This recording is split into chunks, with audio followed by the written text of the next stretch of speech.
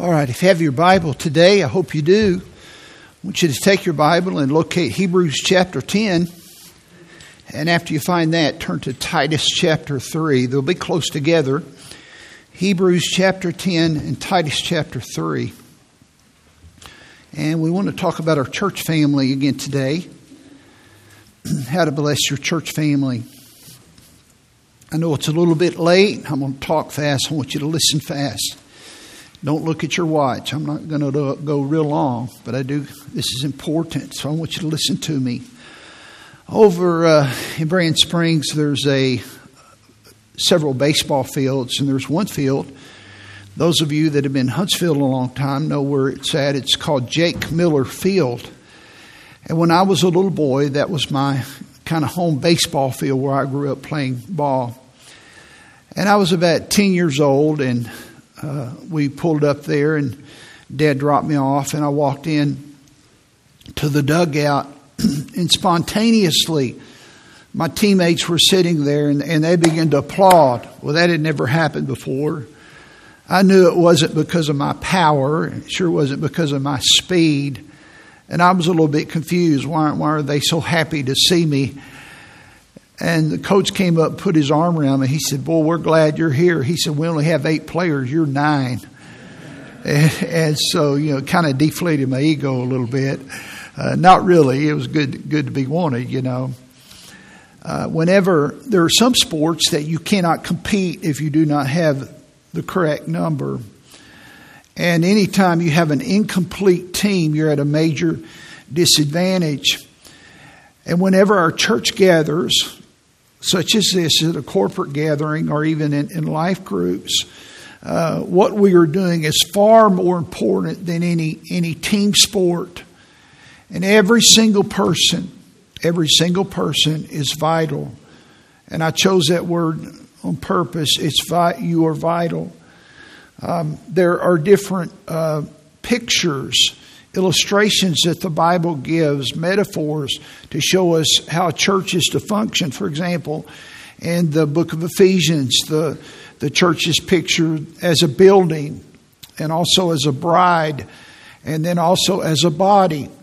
And then in other places in the New Testament, the local church is pictured as a body.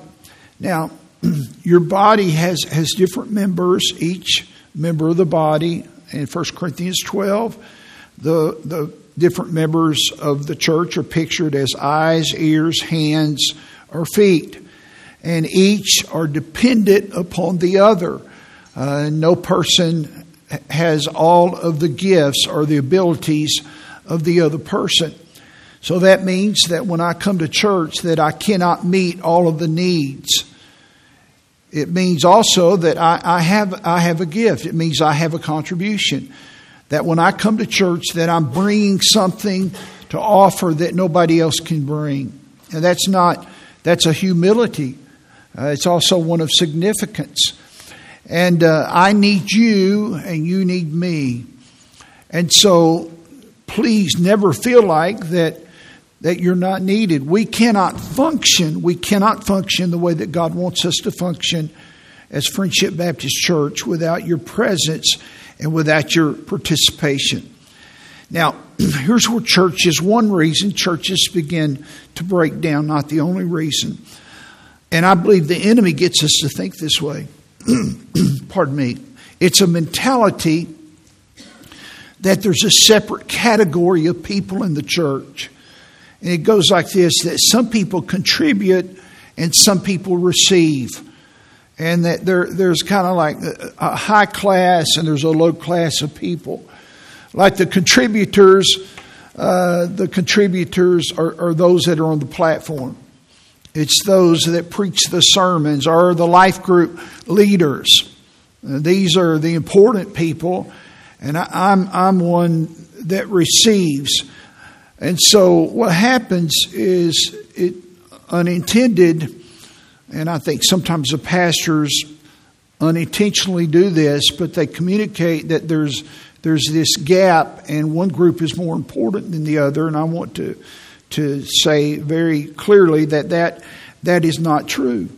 Every single person in this building, if you are a Christian and you've been born again, God has given you a gift, and along with that gift is a responsibility to contribute to the ministry of the church to which you belong.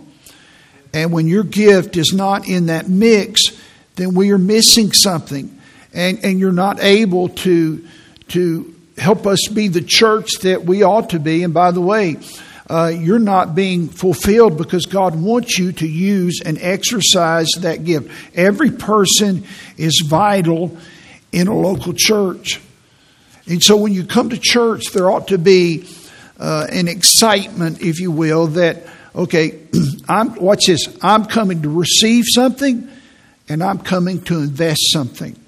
I love what Les Ola said, one of my mentors. He said, when you go to church, don't come with a microscope, but come with a bucket. And it's a very apt metaphor. What's he saying? Don't come to micromanage and to criticize, but come with a bucket to receive. God, I'm coming today. What do you want me to receive through the music, through the prayers, through the words of the people, through the Bible teaching? And when I walk out these doors, what have you put in my bucket? And then also, Lord, I'm coming with a bucket with some things in it. What do you want me to give to people? What are the words? What's in my gift mix that you have given to me that you want me to distribute to people? You see, there's this exchange, mutual exchange of receiving and giving on every single service. And that's what we're called the body of Christ. We're dependent, we are interdependent upon each other. Now, football is perhaps the ultimate team sport. You can have a basketball team with two outstanding players and win. You can have a baseball team with two good pitchers and a couple of good hitters and win. But if the offensive line, if one guy on the line doesn't block correctly, the play blows up. And if one person on defense doesn't play their position, no matter how good stars you have, sometimes the opposition's going to gain yardage, if not score. So when a team member, when a body member, that we're talking about that as the metaphor, when a body member in a church is absent, or maybe they're present with their body, but they're not functioning, the church is weak, it's not at full strength, and it's not fulfilling its purpose. Now let me continue the sports metaphor, because I love sports and I wanted to coach and have coached for a long time until my boys grew up, and I don't do that anymore. But let's use football again, okay? I think sometimes, to use a football metaphor, that you see this as playing the game. I'm going to church and that's the game, but it's not. Now stay with me, okay? I'm not being irreverent comparing this. I'm just using kind of a salty secular idea here to get it to communicate with you. This is the huddle. We are calling, this is the huddle. You're getting the plays. And when you walk out the doors, you execute the plays during the week. This is the playbook. And could I call myself a coach? I'm giving you the plays from God's Word, and you go out and you execute those plays. And listen to this statement. The health and the growth of our church is not determined by your sitting on the pew, but by your fulfilling of your assignment of what happens in your life group and also in church. It's by your obedience and my obedience. It's what we do with what we have. Now, there's a scripture in Galatians 6:10 that we're basing this all on, and I'll read it to you, and then we'll go on real quickly here. The Bible says, as we have therefore opportunity. There's a lot said there. Now, as you have opportunity, what are you supposed to do when you have opportunities? Let us do good unto all men. We are to serve people when you have opportunity. Now I want to ask you, when is that? Well, you've already had opportunities today. I would dare say you've had multiple opportunities. Some of you will go out to eat You will have opportunities at the restaurant while you're in line with your waiter, with your waitress. You will have opportunities with your family. The Holy Spirit of God will bring prayers across your way. A good friend of mine sent me a text and said his mother's dying. His father died a couple of years ago, and he's grieving. And she'll probably pass away today sometime. And I began to pray for him. And then God brought a scripture to mind. And I thought, that scripture helped me. And I said, I need to send that verse to him. But the verse had a story to it. And then I said, well, I need to type that story. I have big thumbs. I have big fingers. I don't text good. And so I didn't have my computer with me. And I don't get a trophy for this. I'm trying to give you an illustration. So I took time last night after we had our dinner together with our life group. And I wrote out the story. It took me maybe 20 minutes. And I put the verse. And then I went back and I edited it and I hit send. About 10 minutes later, he said, thank you so much. Thank you so much for this verse. Thank you so much for what you sent me. Well, it helped me. It helped me when I lost both of my parents. I thought it might help him. I wonder how many times you have ideas, but you do not fulfill the assignment. You don't listen to the Holy Spirit. I use the word execute. I don't like the term. But for some reason, you don't execute what the Holy Spirit puts in your mind. As we have therefore opportunity, let us do good unto all men. Lost people? I believe more people would get saved if you would be good to them. They need the gospel. But your goodness, your ministry, your servant's heart attracts them to a good God, especially unto them who are the household of faith. And we are to serve people. The reason we don't serve people is we don't have servants' hearts. Now, I wrote this down, and I got to move. As we serve, we strengthen our church. As we serve, we strengthen our church. And it's not just dutifully going through something. Well, I've got to go to church. I've got to. No. It's I want to do this because this is an opportunity. And later you get joy. Sometimes in the immediacy of the moment, you get joy. This is so crucial.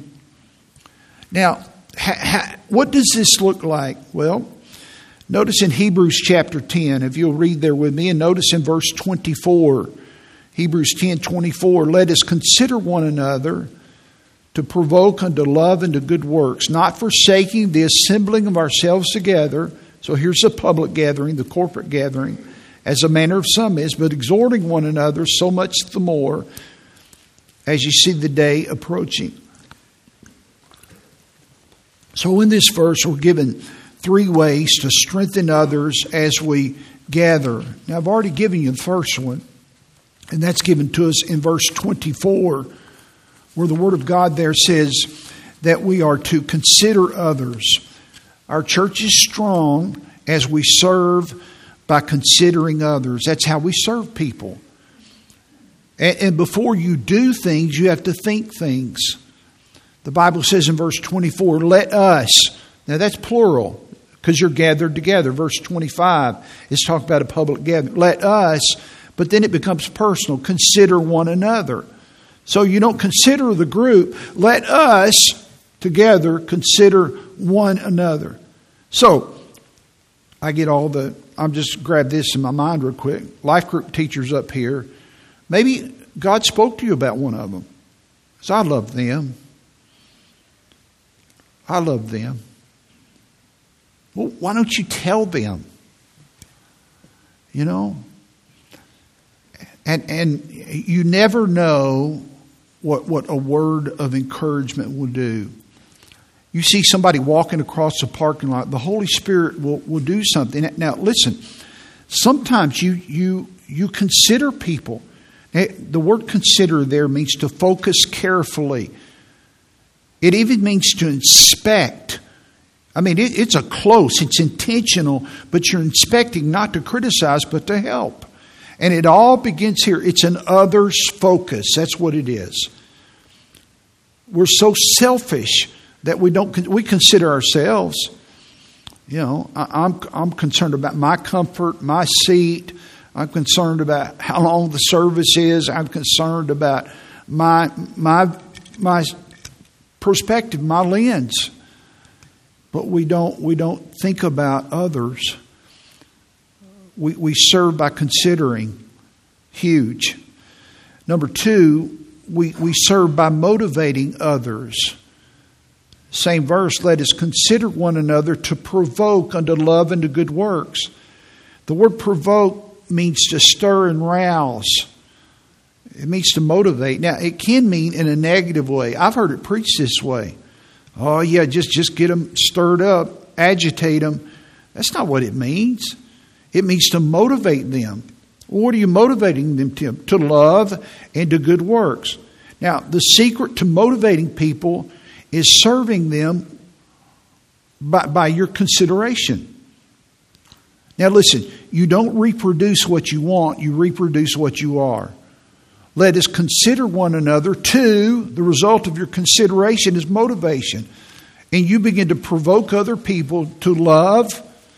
And look at this, they begin to do good works. What does that mean? They begin to serve people. And it's good stuff. I love the word good works. The word works, we get the word energy from it. It's an expense of energy, but it's towards something good. People don't just do that. They have to be motivated to it, but they do that by your heart. And I'm going to tell you, if you see someone like that, they weren't born that way. They became that way because of Jesus and their walk with God. Now, good works are so important in the life of a Christian. First of all, a couple of things. Number 1, good works are the purpose of our salvation. Not the only purpose, but God saved you to serve. I remember my mom. I love reading people's Bibles, and I'd read in my mom. She used to write in her flyleaf of her Bible. That's kind of what got me started in it. And she one of the statements she wrote, we are won to win and we're saved to serve. And I never forgot that. I thought, well, that's true, isn't it? We're won to win, we're won to Christ to win others, and we're saved to serve others. And the purpose of my salvation, one of the purposes, is so that I will serve. Here's a verse in Ephesians 2:10. We are His workmanship. In other words, God is working in me. The word workmanship in the Greek is the word poem. God is writing a poem in my life. And I can't see it all. Sometimes it doesn't make sense. Created in Christ Jesus, not by good works. I'm not saved by good works. I'm saved by grace. But God, I'm created in Christ. But it's unto good works. God saved me unto good works, so that I will serve people. Everybody says, oh, I want to serve God. You know how you serve God? You help people. It's not spooky. Just help your neighbor. Help people. Serve people. This is God's purpose for your life. Which God, look at this, which God had before ordained that we should walk in them. God has good works ordained for you right now. You say, well, Rick, how do I know what they are? I'm going to tell you. You just start walking in them. That we should walk in them. In your walk, as you're walking with God, as you're walking in the heart of a servant, you'll just begin to find them. You'll just begin to identify them. And that's God's purpose for your life. There's nothing spooky about the will of God. Nothing. It's just serving people, loving people, helping people. There's 2 categories of commandments in the Bible, loving God and loving people. Now, under that, there's a whole lot of things we do, but when you get the 40,000-foot view, that's it. It's all about loving God and loving people, helping people. I have their names written, but I looked at it this morning. I said, maybe I shouldn't say their names, though they deserve to be mentioned. And if I said their names, you would agree. They do acts of kindnesses constantly in our church body. But they do stuff that I find out about. I didn't know they did that. And they are walking in good works. You know what I call it? I call it judgment seat, a judgment seat life. The Bible says in Matthew 6, 3 times, it says that God sees in secret so He can reward openly. They're not doing things so other people will find. They're just doing things to help. And one day all of these things, 1 Corinthians 4:5, will be made manifest. Now, not only is this God's purpose for our life, but the Word of God equips us to live this way. And it's one of the purposes of the Bible to equip us to serve. Did you know this? The Bible was not written to make you smart. It was written to make you a servant. The Bible was not written so you could debate. The Bible was not written so you could get awards at Awana and go off with the Timothy Award or whatever. And my kids won those things. The Bible was written so you could be a servant. 2 Timothy 3:16 and 17, all Scripture, Old Testament, New Testament, are given by inspiration of God. God breathed it. And it's profitable. It's for our advantage. And there are 4 purposes for Scripture: for doctrine, for teaching, for reproof. It convicts me when I'm wrong. It corrects me, helps me to teaches me how to get on the right path. And the Bible instructs me in righteousness. It helps me to do right. Now, the next word in the Greek language, I'm trying to be smart with you, but it's the word hina. And it introduces a purpose clause. It means in order that. In order that. All of these things the Bible does are that. In order that the man of God, it includes a woman of God, may be perfect. Now that doesn't mean sinless. It means equipped, fitted out fully. Not thoroughly, but thoroughly furnished. Has the same idea as perfect. It means completely finished out in design. The house is fully done. And God's working on us till we get to heaven. Unto, look at this. Have you ever noticed this? This is the purpose of the Bible. Unto all good works. All good works. Well, how do I do this? How do I live a life that is worthy of this when I get in the Bible and God's Word encourages me to live this way? Well, there's one book in the Bible that the theme is good works. It's the book of Titus. There's 3 chapters, and 6 times in those 3 chapters, the 2 words good works are used. And it's implied more than 6 times. But those 2 words, 6 good works, are used 6 times. And I want you to look with me in Titus chapter 3. And I want to show you in our remaining time, real quickly, 3 actions that you can do that will help you to motivate people to live a life of love and good works. Okay? Now you're supposed to consider people, and now you're supposed to motivate them by your life, by a servant's heart. Okay? Let's read Titus chapter number 1. Let me give you the idea, and then we'll look at the verse. Number 1, consider in each situation how you might serve others. Now, you say, Rick, you've already mentioned that once. Yeah, but it's here in this text again.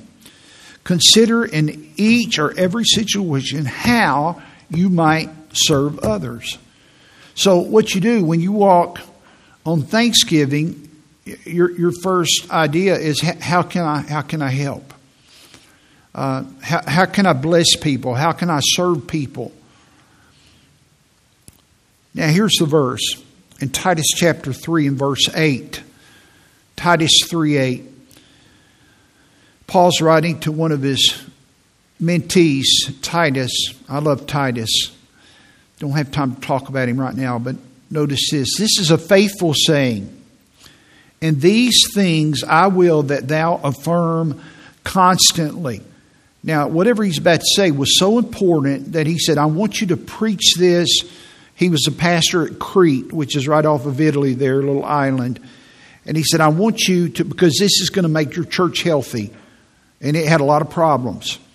But I want you to affirm this constantly, Titus, that they which have believed in God, these are people that are saved, might be careful to maintain good works. All right, that's so simple, isn't it? Now, Pastor, I want you to affirm this constantly. To tell your people to be faithful and careful to maintain good works. Now, let's just break this apart. We've been talking on Wednesday nights in our Bible study about how to study the Bible, and every word is important. What does it mean to be careful to maintain good works? It's the same word that means to worry. It means to be full of care. Well, contextually, he's not talking about worrying, but here's what he's talking about: to give sustained and careful thought. It's the idea of consideration. It's like my mind is filled with this thinking that I might be full of thinking of good works. Not so I'll be noticed, but I want to serve. I want to serve. You know, one day when I go to heaven and my kids, my wife walk by and my friends, God willing, I don't want them to say, boy, he was a taker. He manipulated me. I hope they would say, you know, he loved me and he gave his life for me rather than he took advantage of me. That they have believed in God might be careful to maintain good works. What does that mean? Well, it means to keep something before you. It means it's before you all the time. So you're thinking it and you're maintaining good works because it's a priority in your life. This is a priority. You're thinking about it, and just like Bible reading is a priority, serving is a priority. Now continue the verse. These things are good. Now look at this. And profitable unto men. The word profitable means it gives you a blessing and it's to your advantage. To my advantage, how? I'm laying my life down. Well, one day at the judgment seat, but even in this life, the Bible says that servants are happier. And I'll tell you this, they have more friends. That's not your goal. But it is profitable to you when you live that way. It gives peace in the home. I will that thou affirm constantly that they which have believed in God might be careful to maintain good work. What is in your mind? When you walked into church today, was your mind filled with worry, with stress? Sometimes it is, isn't it? Or where you think about, how can I serve? What can I do? I'm going to bring my bucket to receive, and I want to bring my bucket a blessing so that I can motivate, not because I want people to love me. That's not the right idea, but so I can love people, so I can bless people and motivate them unto love and to good works. Because what happens is they want to do the same. You serve as a good works mentor for them. Good works. Good works. In every environment, be careful to consider the needs of other people. 2 weeks ago, I was in Virginia in my church, and there's a lady there named Artie Randolph. When we moved there, her grandkids were in our youth ministry. And we went to, anybody remember the old TV show Family Affair? Remember that old show? Well, they invited us to into their home to eat. And it was off of Van Dorn Street and kind of close to Springfield and Alexandria. And I'm telling you, I don't know, Paula, that thing was about the 20th floor or something. It was way high. We got on an elevator and went up to their apartment. And both of us, this reminds me of that show. And we had a great meal in a nice apartment there. Well, anyhow, the husband died. And Artie is a precious lady. I think she's 98 years old. Is that right, Paula? Yeah, she's 98 years old. So I spoke at the service, and then I was sitting at a table after the service by one of our youth workers, and then Artie was sitting by her, and she's the wife of the man that passed away years ago, the grandmother of the kids that were in my youth ministry.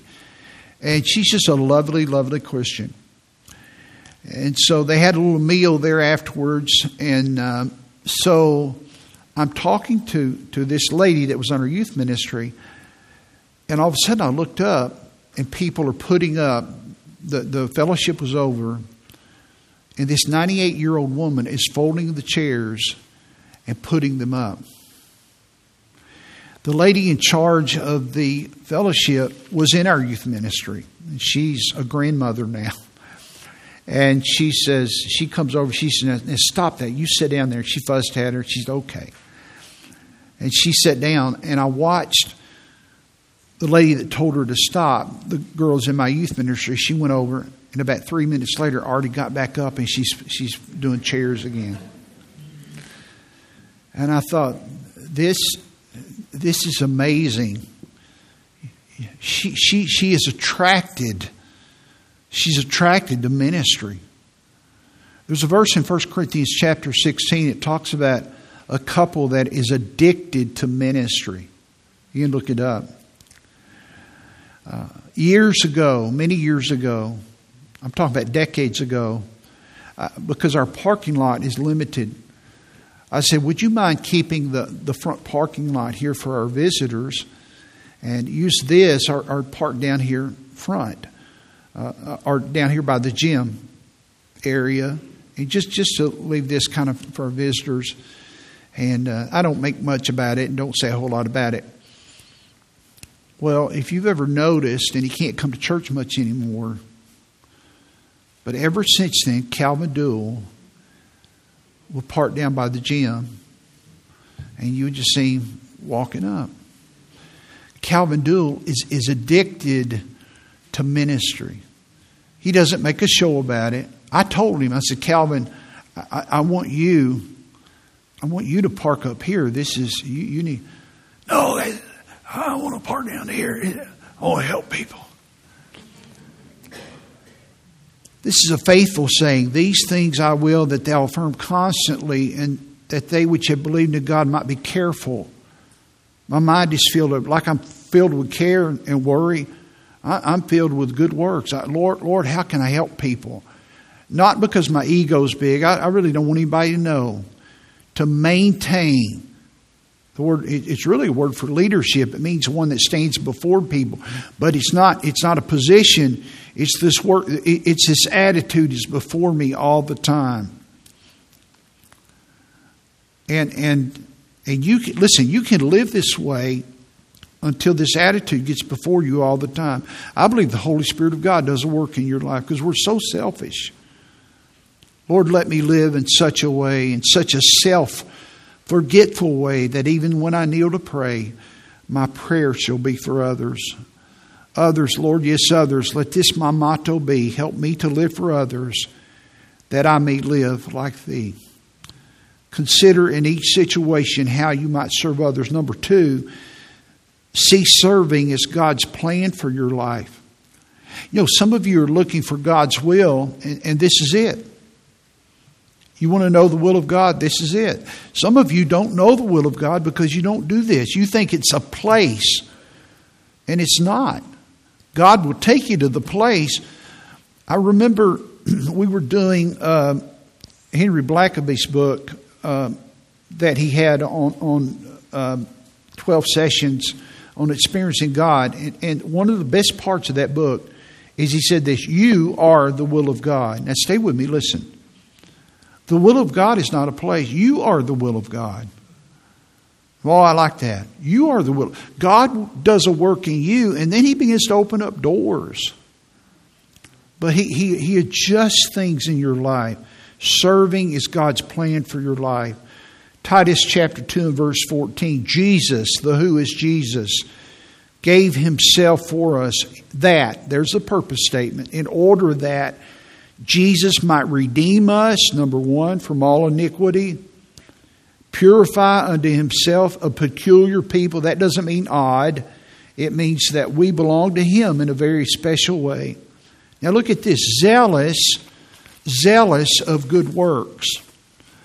Now the word zealous there doesn't mean that you're a nut. And some people take that and say, no, bless God, I'm peculiar because God told me to be. No, you're just weird. God didn't call you to be weird. The word peculiar means you belong to Him in a special way. And the word zealous there means that you're passionate and you're excited. And so here's what God wants us to do. He wants us to have a passion in service. Now listen, stay with me. Whenever my passion for service becomes dutiful and I begin to lose my zeal, I will stop serving. And it's a huge red light in my life to know that, hey, something is wrong. Because God made me, this is God's will for my life. It's a daily thing and it's going to open other doors in my life. But if I stop serving and I'm not excited about serving my wife, I'm not excited about serving my children, I'm not excited about serving Daniel and his family and Eric and his family, I'm not excited about that, but I want people to serve me, then you know what? Then I got problems. And then all of a sudden things begin to shrivel up. Bob Jones Sr. said this. He said, happiness is found in the pathway of duty. I want to tweak it. I think God's will is found in the pathway of duty. There's a verse, I'll read it to you, but if you want to look at it, it's one of the most powerful verses in the Word of God. Acts chapter 13 and verse 36. And it talks about David. It says, David, after he had served his own generation by the will of God. Listen, David, after he had served his own generation by the will of God, fell on sleep and was laid unto his fathers and saw corruption. I preached on it here decades ago, just one sermon. It's been on my heart for several years now. David served. You know, I can only serve my own generation. Now, I can influence people that can serve other generations, but me, just with my energy, I can only serve my own generation. God didn't ask me to lead my generation. And by the way, that's what leadership is, service. God called me to serve my generation. You know why? Because the Bible says, one day I'm going to fall asleep. I'm going to die. And my opportunities are going to be over. That's why Galatians 6:10 says, as ye therefore have opportunity. And it's going to be gone. Now some of you young people, you look around and say, well, you know, I see Dave up there stroking his gray beard, and I see Brother Rick up there with gray hair, and you know, I got plenty of time. No, you may not have plenty of time. You serve. By the way, if you won't serve your own generation when you're 20 and 30, you're not going to serve your generation when you're 50 and 60. Serve your own generation by the will of God. That means you surrender. You say, God, what do you want me to do? And part of the will of God, according to Titus chapter 2 and verse 14, is to do good works. And let me give you the last thought and we'll be finished. The third way that you can motivate other people is to be ready to serve when the opportunity comes. Just be ready. Because you're looking, well, God may put it right in your lap. Interesting verse in Titus 3:1. There are three things he tells him to do in his ministry here. The first two have to do with the government. And he says, put them in mind. He's telling him how to preach. To be subject to principalities and powers or to authorities. It was a rebellious crowd. They didn't know much about submission. To obey magistrates. These are local authorities. Now, and it's a strange thing after he talks about this. To be ready to every good work. To be ready to every good work. The word ready there means to be prompt to respond to an opportunity. Now, you won't be ready to do something if you're not willing. Somebody said the greatest ability is availability. Galatians chapter 6, again, it says, at every opportunity that you have, be prepared to come there and apply what God has given in your hand. Now, you're going to serve different than I am. Don't look at somebody else and say, well, they have more in their bucket than I do. No, God gave you your bucket. God gave you your gifts. God wants you to deliver what you can deliver. As we serve our church is strengthened. So my question is this: do you have the heart of a servant? Because only the Spirit of God can put that in there. You have to die to self. And have you ever been saved? Have you ever trusted Christ as your Savior? Have you been transformed so that He can make you His servant? One of the most important words in the Bible is the word servant. And it's not just in the New Testament. Moses was God's servant. Joshua was God's servant. You go through all of these people and their titles, they were servants. Paul was a servant of God. And I want to be God's servant. But listen, the way I'm His servant is I serve you. I wait on you. That means going last and not complaining about it. That means putting others first. That means maintaining and putting you first and being careful, not with worries and resentment, but being full of thoughts about others. Would you bow your heads with me? And while you're praying, would you just ask God to give you the heart